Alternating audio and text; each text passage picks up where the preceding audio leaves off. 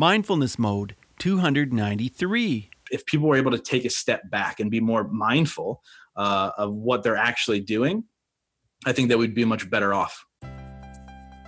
Welcome to Mindfulness Mode. I'm your host and mindfulness life coach, Bruce Langford. Thanks for tuning in. If you're a return listener, great to have you here. If you're new, I appreciate you. And hey, please hit subscribe so you won't miss any episodes if you're enjoying the show.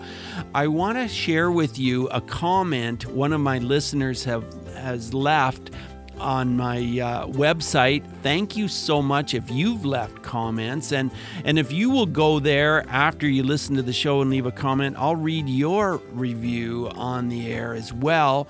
Here's the comment I received from my listener, Jay Barshop.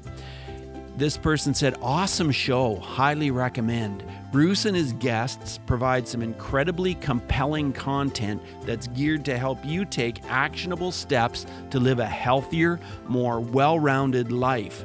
Highly recommend listening and subscribing to Mindfulness Mode if you want the knowledge and mindsets to improve your body, mind, and spirit, and live your best life as a result." So thanks for leaving that comment, Jay Barshop. Totally appreciate it. Today, my guest seemed to have no fear. He was in his early 20s. He started generating income by creating live events. His success was exploding, and then, well, you'll hear his story right here. Sit back, relax, and enjoy the energy and optimism of my good friend, Justin. Hey, Mindful Tribe, we've got a really fun episode coming up. This is Justin Schenk I've got with me. Hey, Justin, are you in mindfulness mode today? I am. I feel like I gotta be when I'm with you, man. Totally. Yeah, totally. Well, we had a lot of fun hanging out in San Diego. We were at an event there, and the New Media Summit it was, and that was a lot of fun to meet you in person and to hang out for a while. And now we get to hang out on the episode. So this is going to be cool. So, Justin, what does mindfulness mean to you, man? I mean, mindfulness to me really means just living in the moment, right? Not being distracted by outside things, not being worried about what's next. It's just about living in the moment and just enjoying what's happening right now. Yeah, and it totally is. Well, you've had some challenges in your life. I know that. You talked with me a little bit about some of this stuff. And as you look back, growing up, you had a few difficult things going on. What's the most challenging thing that pops into your mind when you think back to your teens and that part of your life? There wasn't much stability, really. I think that was kind of the hard part for me. I mean, to kind of go into it a little bit, my mom had a 20-year pill addiction with opioids and pills. And my dad did a couple things. He ended up in jail for about 2.5 years. And so I was moving around a lot. There was not much stability, through school. And don't get me wrong. My parents are very loving parents. Mm-hmm. And I'm the man I am today because of them. But it makes it a little difficult when your parents don't really have their stuff together and you're trying to figure out life. Yeah. And so was it tough keeping friends during that time? I mean, you said you were moving around all the time. So yeah, so I would move around a lot just because financially my parents weren't stable. So I was always in the same school district until I was about 15. Okay. And that's when my dad got arrested. So I was then kind of forced to change schools. So after my sophomore year of high school, I changed high schools. That was super difficult. I always say the poster child of the one who shouldn't have graduated high school. My junior year GPA was 1.7. Talk about somebody not being mindful. Wow. I didn't want to be in school because everything that was going on, I had to change schools. I didn't really like my new atmosphere. I was living with my aunt and uncle at the time. So it was difficult, and it was very, very hard to stay focused. But I was lucky enough to have an amazing guidance counselor in the school who convinced the principals that it's not because I'm dumb, it's because of other things. And they passed me on to senior year. So because of that moment is because the reason I graduated high school, really. So what was life for you like after high school? Sure. So I still lived with my mom for a couple of years. And, things were okay. She was actually pretty stable at that point. I was just working, just trying to get my feet, figure out life, figure out how to be an adult kind of deal. Sure. And then my mom ended up getting engaged and she moved to Reading, Pennsylvania. And then about a year and a half after that, now I'm about 19, almost 20 at this point. She kept losing her job here. She was unable to pay her bills. Her relationship had ended. And so I moved to Reading, Pennsylvania to kind of help her out, and help her pay bills and kind of stabilize her life a little bit. And those moments were really difficult. That was probably in some of our deepest and darkest times. I mean, there are times where I'd walk in the living room and she was petting a cat that wasn't even there. And then she would yell at me for scaring this cat away. There were days where she would take 20 to 30 Oxycontins a day.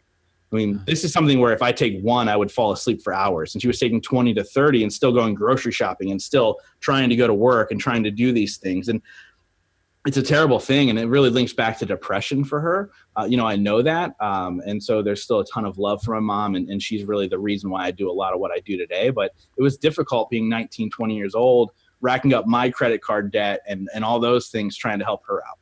And then you somewhere along the line became a speaker and you did events. When did that start happening? Yeah, so I was probably about 22 when I launched that company. It was called Jutbug. We talked a little bit about that before we got on the call. And what we did was we put together seminars and expos that focused on personal and professional growth. We actually called them the Growth Now seminars and expos. We bring in speakers and they would present to the audience and we'd sell tickets, and that's how we'd make money. Things were going really, really well, and we decided to do a big business expo. We took every single dime we made, dumped it into this business expo. We paid a big speaker to come in, a ton of money, and then we ended up selling 3 tickets to the event. So with that being said, it closed our doors. I mean, we were still young. I think I was 25 at that point, so we were a couple years into the business. And so we decided to kind of step back and focus on our personal life and our personal journey. I had just gotten engaged. And I was doing well in my day job that I still had at the time. So we just kind of went our separate ways for a couple of years. Well, I just want to step back here. You've told us about these challenges you had and how difficult it was going through your teens. You get to, 19, 20, then all of a sudden at 22, you put together this company and you're doing, all this stuff about social, self-improvement and everything else. Like, how did you get there so fast in 2 years to that point that you were actually having events and you were up on stage? Like, some people spend like decades before they get to that point. Yeah. I think it was a culmination of a lot of things. I don't think it was the 19 to 22. I think it was the 14 to 22, going through all those things and realizing that, I didn't want to live the life my parents were living at the time. Mm-hmm. Right. So I wanted to create my own life and I wanted to step into something a little bit greater. So I found mentors and teachers along the way. And when I was 18, I started selling Cutco knives. I don't know if you're familiar. Oh, I am. Yeah. Yeah. So I did really well with the company, became a manager. And that's where I started to kind of fall into like the self-help world. Okay. And there's a story that I tell that when I was a manager, we had a college kid working for us for the summer and he made like no money, but he really enjoyed the job. And he came to me at the end of the summer and he goes, Justin, I didn't make any money. I probably would have made more money working at McDonald's all summer long. But because of what you taught me, I'm a better person. And in that moment, I was like, I need to give back to the world and I need to help the world grow a little bit. That's a great story. And Cutco Knives, I mean, there have been a lot of amazing guys come out of that company. And don't they really spend a lot of time helping young people make a go of it? Is there an emphasis there? They do.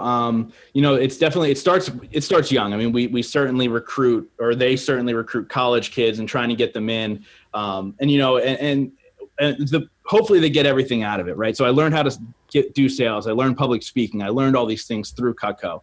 And all those tools are there. And these people that do well in the business, they're the ones that dive in, right? So you have to be able to dive in. It's a time commitment. There's a lot that goes into it. But a lot of I've had a number of people on my podcast that were Cutco people and that they're all rock stars, right? It's pretty amazing the tools that they teach young kids. It's work ethic. I mean, when I was a manager with the company, I was working 100 hours a week.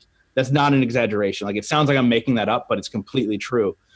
It's just about work ethic and understanding that the more work you put in, the more you get out. So I think that what they teach is really, really good. Yeah, for sure. I agree with you. I've had some guests on from Cutco as well before. So that is the missing piece. That missing piece makes sense to me now, Cutco. And so now you're doing other things. What are you doing now? So I have the podcast, The Growth Now Movement. So we interview people with inspiring stories of growth, whether it's personal or professional. And that's actually spawned a lot of other things for me. So it was funny. I kind of started the podcast for selfish reasons. I was like, I just want to have a really cool conversation with really cool people. If nobody listens, fine. But if I can impact one life, that's amazing, right? For sure. And that was kind of the goal. And it's really kind of become something for me, a business. So I produce other people's podcasts and I help them get them off the ground and help them realize what their vision is and what their dreams are and coach them through that and do the production on the back end for them. And then I'm still doing speaking as well. So I speak on two different things. I talk a little bit more about my life of overcoming adversities and not allowing your life to dictate who you become. And then also I talk to corporations about utilizing podcasts to help grow their organization, or if they're salespeople, how do I grow my sales team, through podcasting, et cetera. Yeah. Podcasting is becoming more and more prominent, and especially for corporations. They want to use a podcast to spread the word. How are they using it? Can you tell me a little bit more about how corporations are jumping on board and why they want to do it? Yeah, I mean, a lot of brands are starting their own podcasts from the standpoint that it gives them a new reach, right? So if they're a smaller brand within the United States, they can launch a podcast and within weeks they're played in 50 plus countries. So they're using it to build their brand in a substantial way, right? It gives you that platform to grow. Then you have entrepreneurs who use it kind of like I did to build your brand, your personal brand. So you're able to kind of monetize yourself as an individual. So whether that's through speaking, coaching, different online courses, however you want to do that through podcasting, there's a lot of different ways to do that. And so do you sometimes host for them, or do they get their own host and you just produce the whole thing? They get their own host. I do the producing. I do upload for them a lot of the times. I have different packages, but like on the higher end, I'll do all the writing and I'll post for them and all that stuff. But they handle all the hosting. Justin, I want to talk about your speaking work that you do. Tell me about the mindfulness needed. You're waiting backstage. You're going to go on there. You're going to talk to this big audience and you don't want to fall flat. You want to make sure you connect with them. How do you do that? And how do you use mindfulness to make it work? That's a great question. And I'll be honest with you. I think that I need to get better at that because every time there's an insane fear. There's many times where I walk off the stage and I'm blacked out. I was like, what happened? What did I say? What did I mess up? What didn't I say? But in seriousness, it's really about just kind of consistency and practice, right? So before I go up, I just take a couple deep breaths. I kind of like get into myself and say, look, the information, what you're doing, just go out there and deliver it. It's up to them whether they like you or not, right? Like you just got to be yourself. But it's really about self-check. Not allowing yourself to kind of get out of your body and be like, well, I'm freaking out. What's happening? But those deep breaths are one thing that I really, really do. In a sense, it's kind of like meditation for a brief couple of seconds and centering yourself and just walking out on stage and saying, here I am. Does it always help? No. I mean, there's times where in the first 30 seconds to a minute, I'm still a little jittery. I'm sure people can tell something. They claim they can't tell, but I'm sure they can.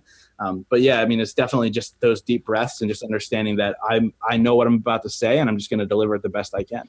Well, you've told us about some of your challenges. Why did you hit that topic of adversity and stick with it and realize that was the topic you wanted to talk on? Yeah. So there's this quote, which is life is 10% what happens to you and 90% of how you react to it. And to me, that reigns true in everything that I do. Right. And it culminates with the idea that, actually coming up on the 2-year anniversary of my mom passing away due to her addiction. And in that moment, I had two choices, right? I could have wallowed. I could have been sad. I could have allowed that to put me in some sort of depression mode. Or I could have said, hey, I'm going to take this. I'm going to make something great. And I'm going to spread a better message. And I'm going to help people that are in that space.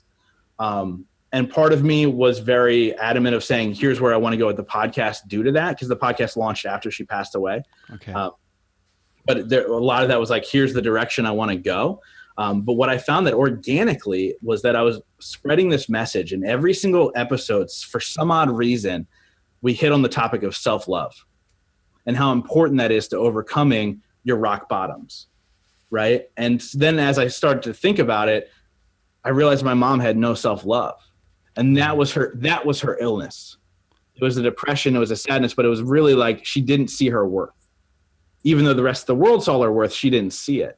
And if I can teach people those little things of saying, hey, like just because you're here right now, that doesn't mean that's who you are, right? If you're an addict, that doesn't mean who you are. It just means we got to overcome something.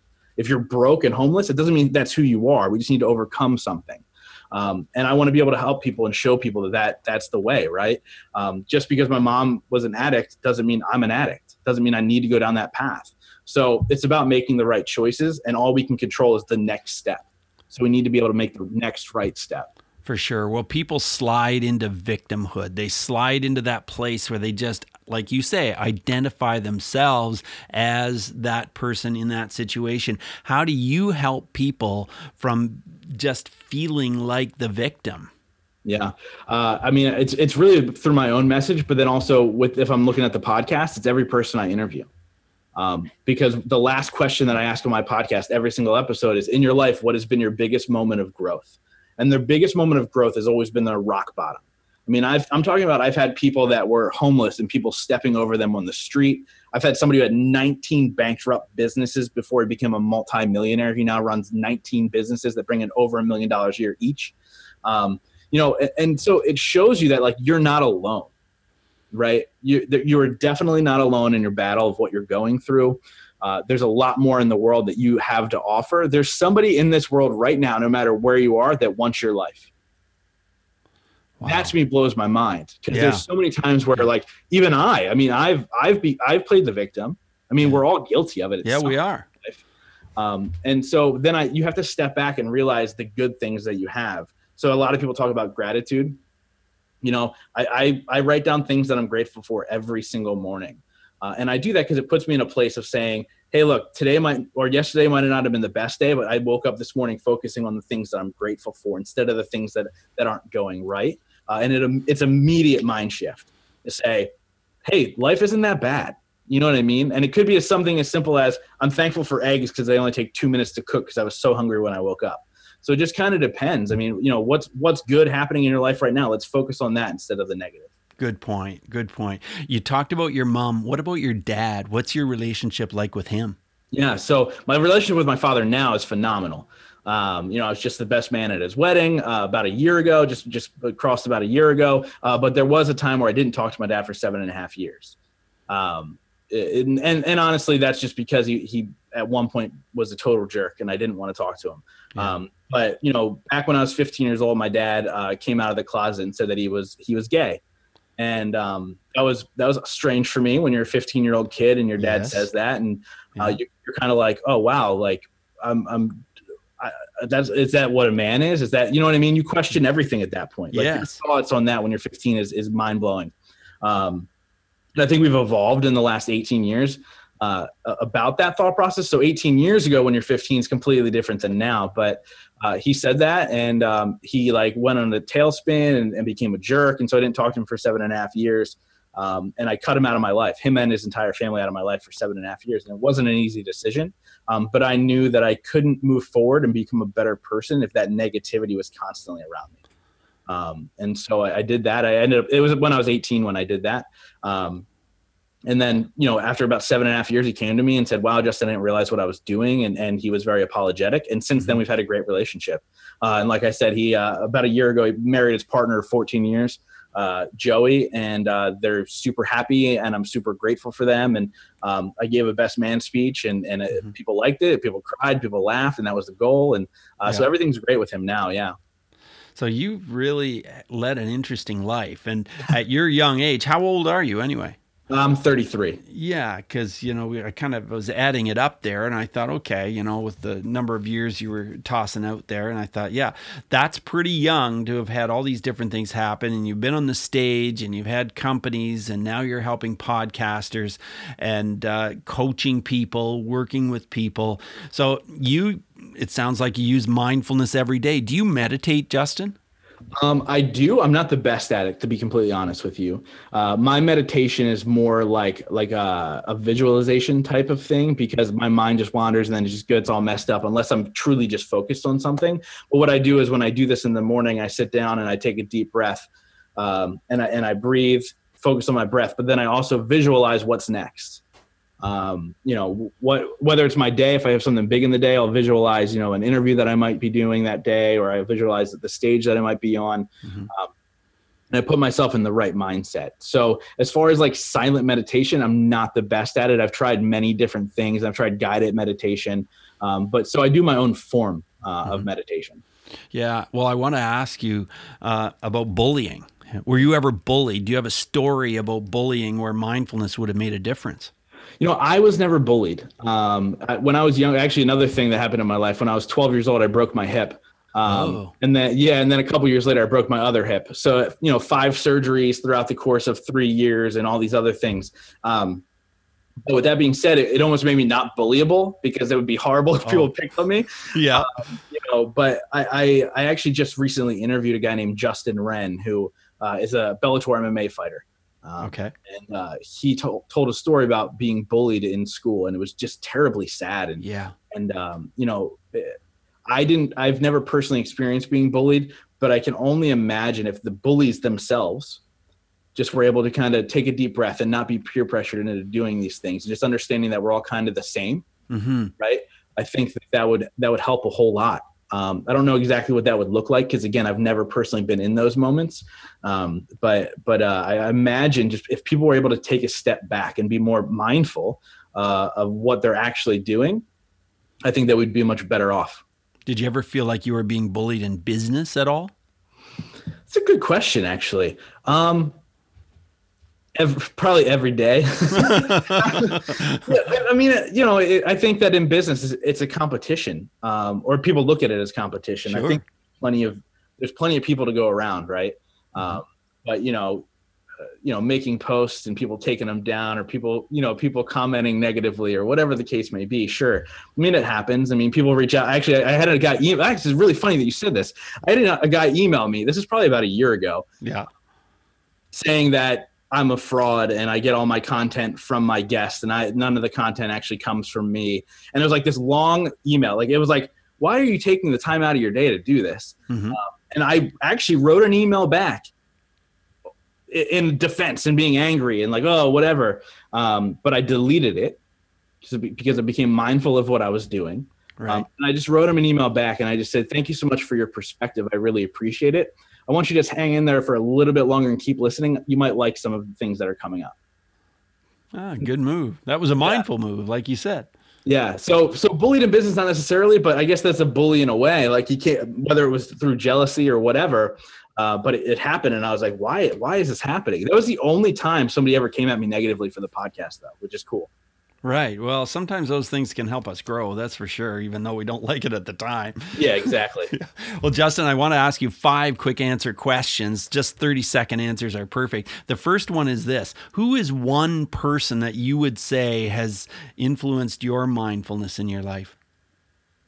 Influenced my mindfulness. Caused you to be more mindful? My mom. It's funny. 30 seconds. My mom, and really because she went through what she went through, but she constantly loved others more than you could ever imagine. And no matter what their circumstances, she was always so loving and so accepting. And so because of her, I've become more accepting and more mindful of others. And how has mindfulness influenced your emotions, Justin? They're getting better. Like, I was always a reactor. But I'm learning still. I actually have a relationship coach, but I'm learning still not to do that. I'm learning that not everybody's out to get me kind of deal. Right. And so, I do this in a number of different ways. And one is just stepping away, taking a walk, putting myself in a different mindset, trying to see things from their standpoint instead of mine, and not being so selfish about it. How is breathing part of your mindfulness practice? Breathing is probably the most important part, because if I'm not breathing properly, or if I don't pause and take those deep breaths, I do that blackout thing, right? And I don't realize even what's going on, and then I'm just constantly reacting, and then I become a hot mess, so to say. So breathing for me is probably the number one thing. It's been a lifesaver for me. Actually, Jarek Robbins, who's Tony Robbins' son, taught me a really cool way like a breathing technique. Yeah. What's that? So essentially what you do is like you take 3 quick breaths in through your nose, like real aggressive, and then slowly breathe out your mouth. And then 3 quick breaths through your mouth, and then slowly breathe out your nose. And you repeat that. And it almost actually gets you a little high a little bit, right? So it like has you calm down. your brain starts to think a little bit better. And it was just a really cool technique that he taught me. And so whenever I get super stressed out or I don't think things are going to go my way, I sit down, put my feet flat on the ground, and I do that, and it kind of calms me out. That's a great tip. Well, Justin, can you recommend a book that's related to mindfulness in some way that could be helpful? Yeah, I mean, something that kind of taught me the importance of meditation, or being able to visualize and all these other things, was The Miracle Morning by Hal Elrod. I'm sure a lot of people have said that on your show. Yeah. It's funny. I actually was on a conference call when I was 18 years old talking about Cutco. When I was 18 years old, about Hal Elrod, and he was talking about the Miracle Morning, and he talked about getting up at 4:30 in the morning, and I hung up halfway through the call. So I was one of the first people in the country ever to hear about the Miracle Morning, and I hung up on it. That's hilarious. Well, when you were talking about Cutco, immediately I thought Hal Elrod, and I thought, is that true? Is he Cutco? And I thought he was, but then I started to doubt myself. But I thought he was one of the Cutco guys. Well, can you share an app which helps with your mindfulness in one way or another? Yeah. So, not really, to be honest with you. I used to use Headspace, but I stopped using that because again, remember I told you sitting in these silent places, I do horrible. So the 10 minutes felt like 4 hours to me. But I mean, Headspace works for a lot of people. I told people about it when I was using it, and they're still using it. So I mean, if I had to think of something, Headspace would be a recommendation. Yeah. Well, yeah, thanks for that. Well, you know what? If anybody's listening right now and they're thinking, I'd want to get a podcast together, I would love to do that. Well, it sounds like you're in luck because the potential producer is right here. How could Mindful Tribe get in touch with you and learn more about what you do and maybe connect? Yeah, sure. So there's two ways. So they can go to beginpodcastingnow.com and they can see kind of the different packages I have, and they can fill out a form for a free consultation, and I'll hop on a call with them and kind of see what they're thinking about their podcast. I'm also very honest. If you're not ready to start a podcast, I will tell you that. So if you guys just want to see if you're ready for it, give me a call. Fill out that form and we'll figure that out. Or they can check out my podcast at growthnowmovement.com or just search on iTunes. We have a weekly episode every single week. Amazing guest. I'm hoping you're going to be on my show in the near future if you're willing and able. Just really excited. And that's kind of the best way. I mean, Facebook, they can search me on Facebook. So feel free to reach out and let me know what you guys are thinking. growthnowmovement.com. So check that out for sure. Don't forget Growth Now Movement. It's a great spot. And, it's been great talking with you. You're so authentic. You're so real. So who you are. I'm sure it has a lot to do with what you've been through, where you've been, and that kind of thing. But I really appreciate having you on the show, Justin. Thanks so much for being here. Yeah, Bruce, thank you so much for having me, man. I'm so glad we connected in San Diego. We had a blast. Hopefully we'll be doing it again soon. Maybe even in Canada. We can go to the Labatt's place over there and we'll drink some beers. Yeah, we'll do that for sure. That'll be a lot of fun. Yeah. So Justin, I totally look forward to hanging out again. And so you take care. Thanks. Yeah. See you, buddy. Bye now. Thank you so much for joining us today on Mindfulness Mode. For insightful blog articles and show notes for every episode, check out mindfulnessmode.com. If you've enjoyed this podcast, you could help us out by clicking on the iTunes link on our website and leave a rating and review.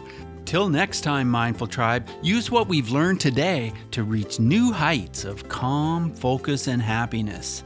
Stay in the mode.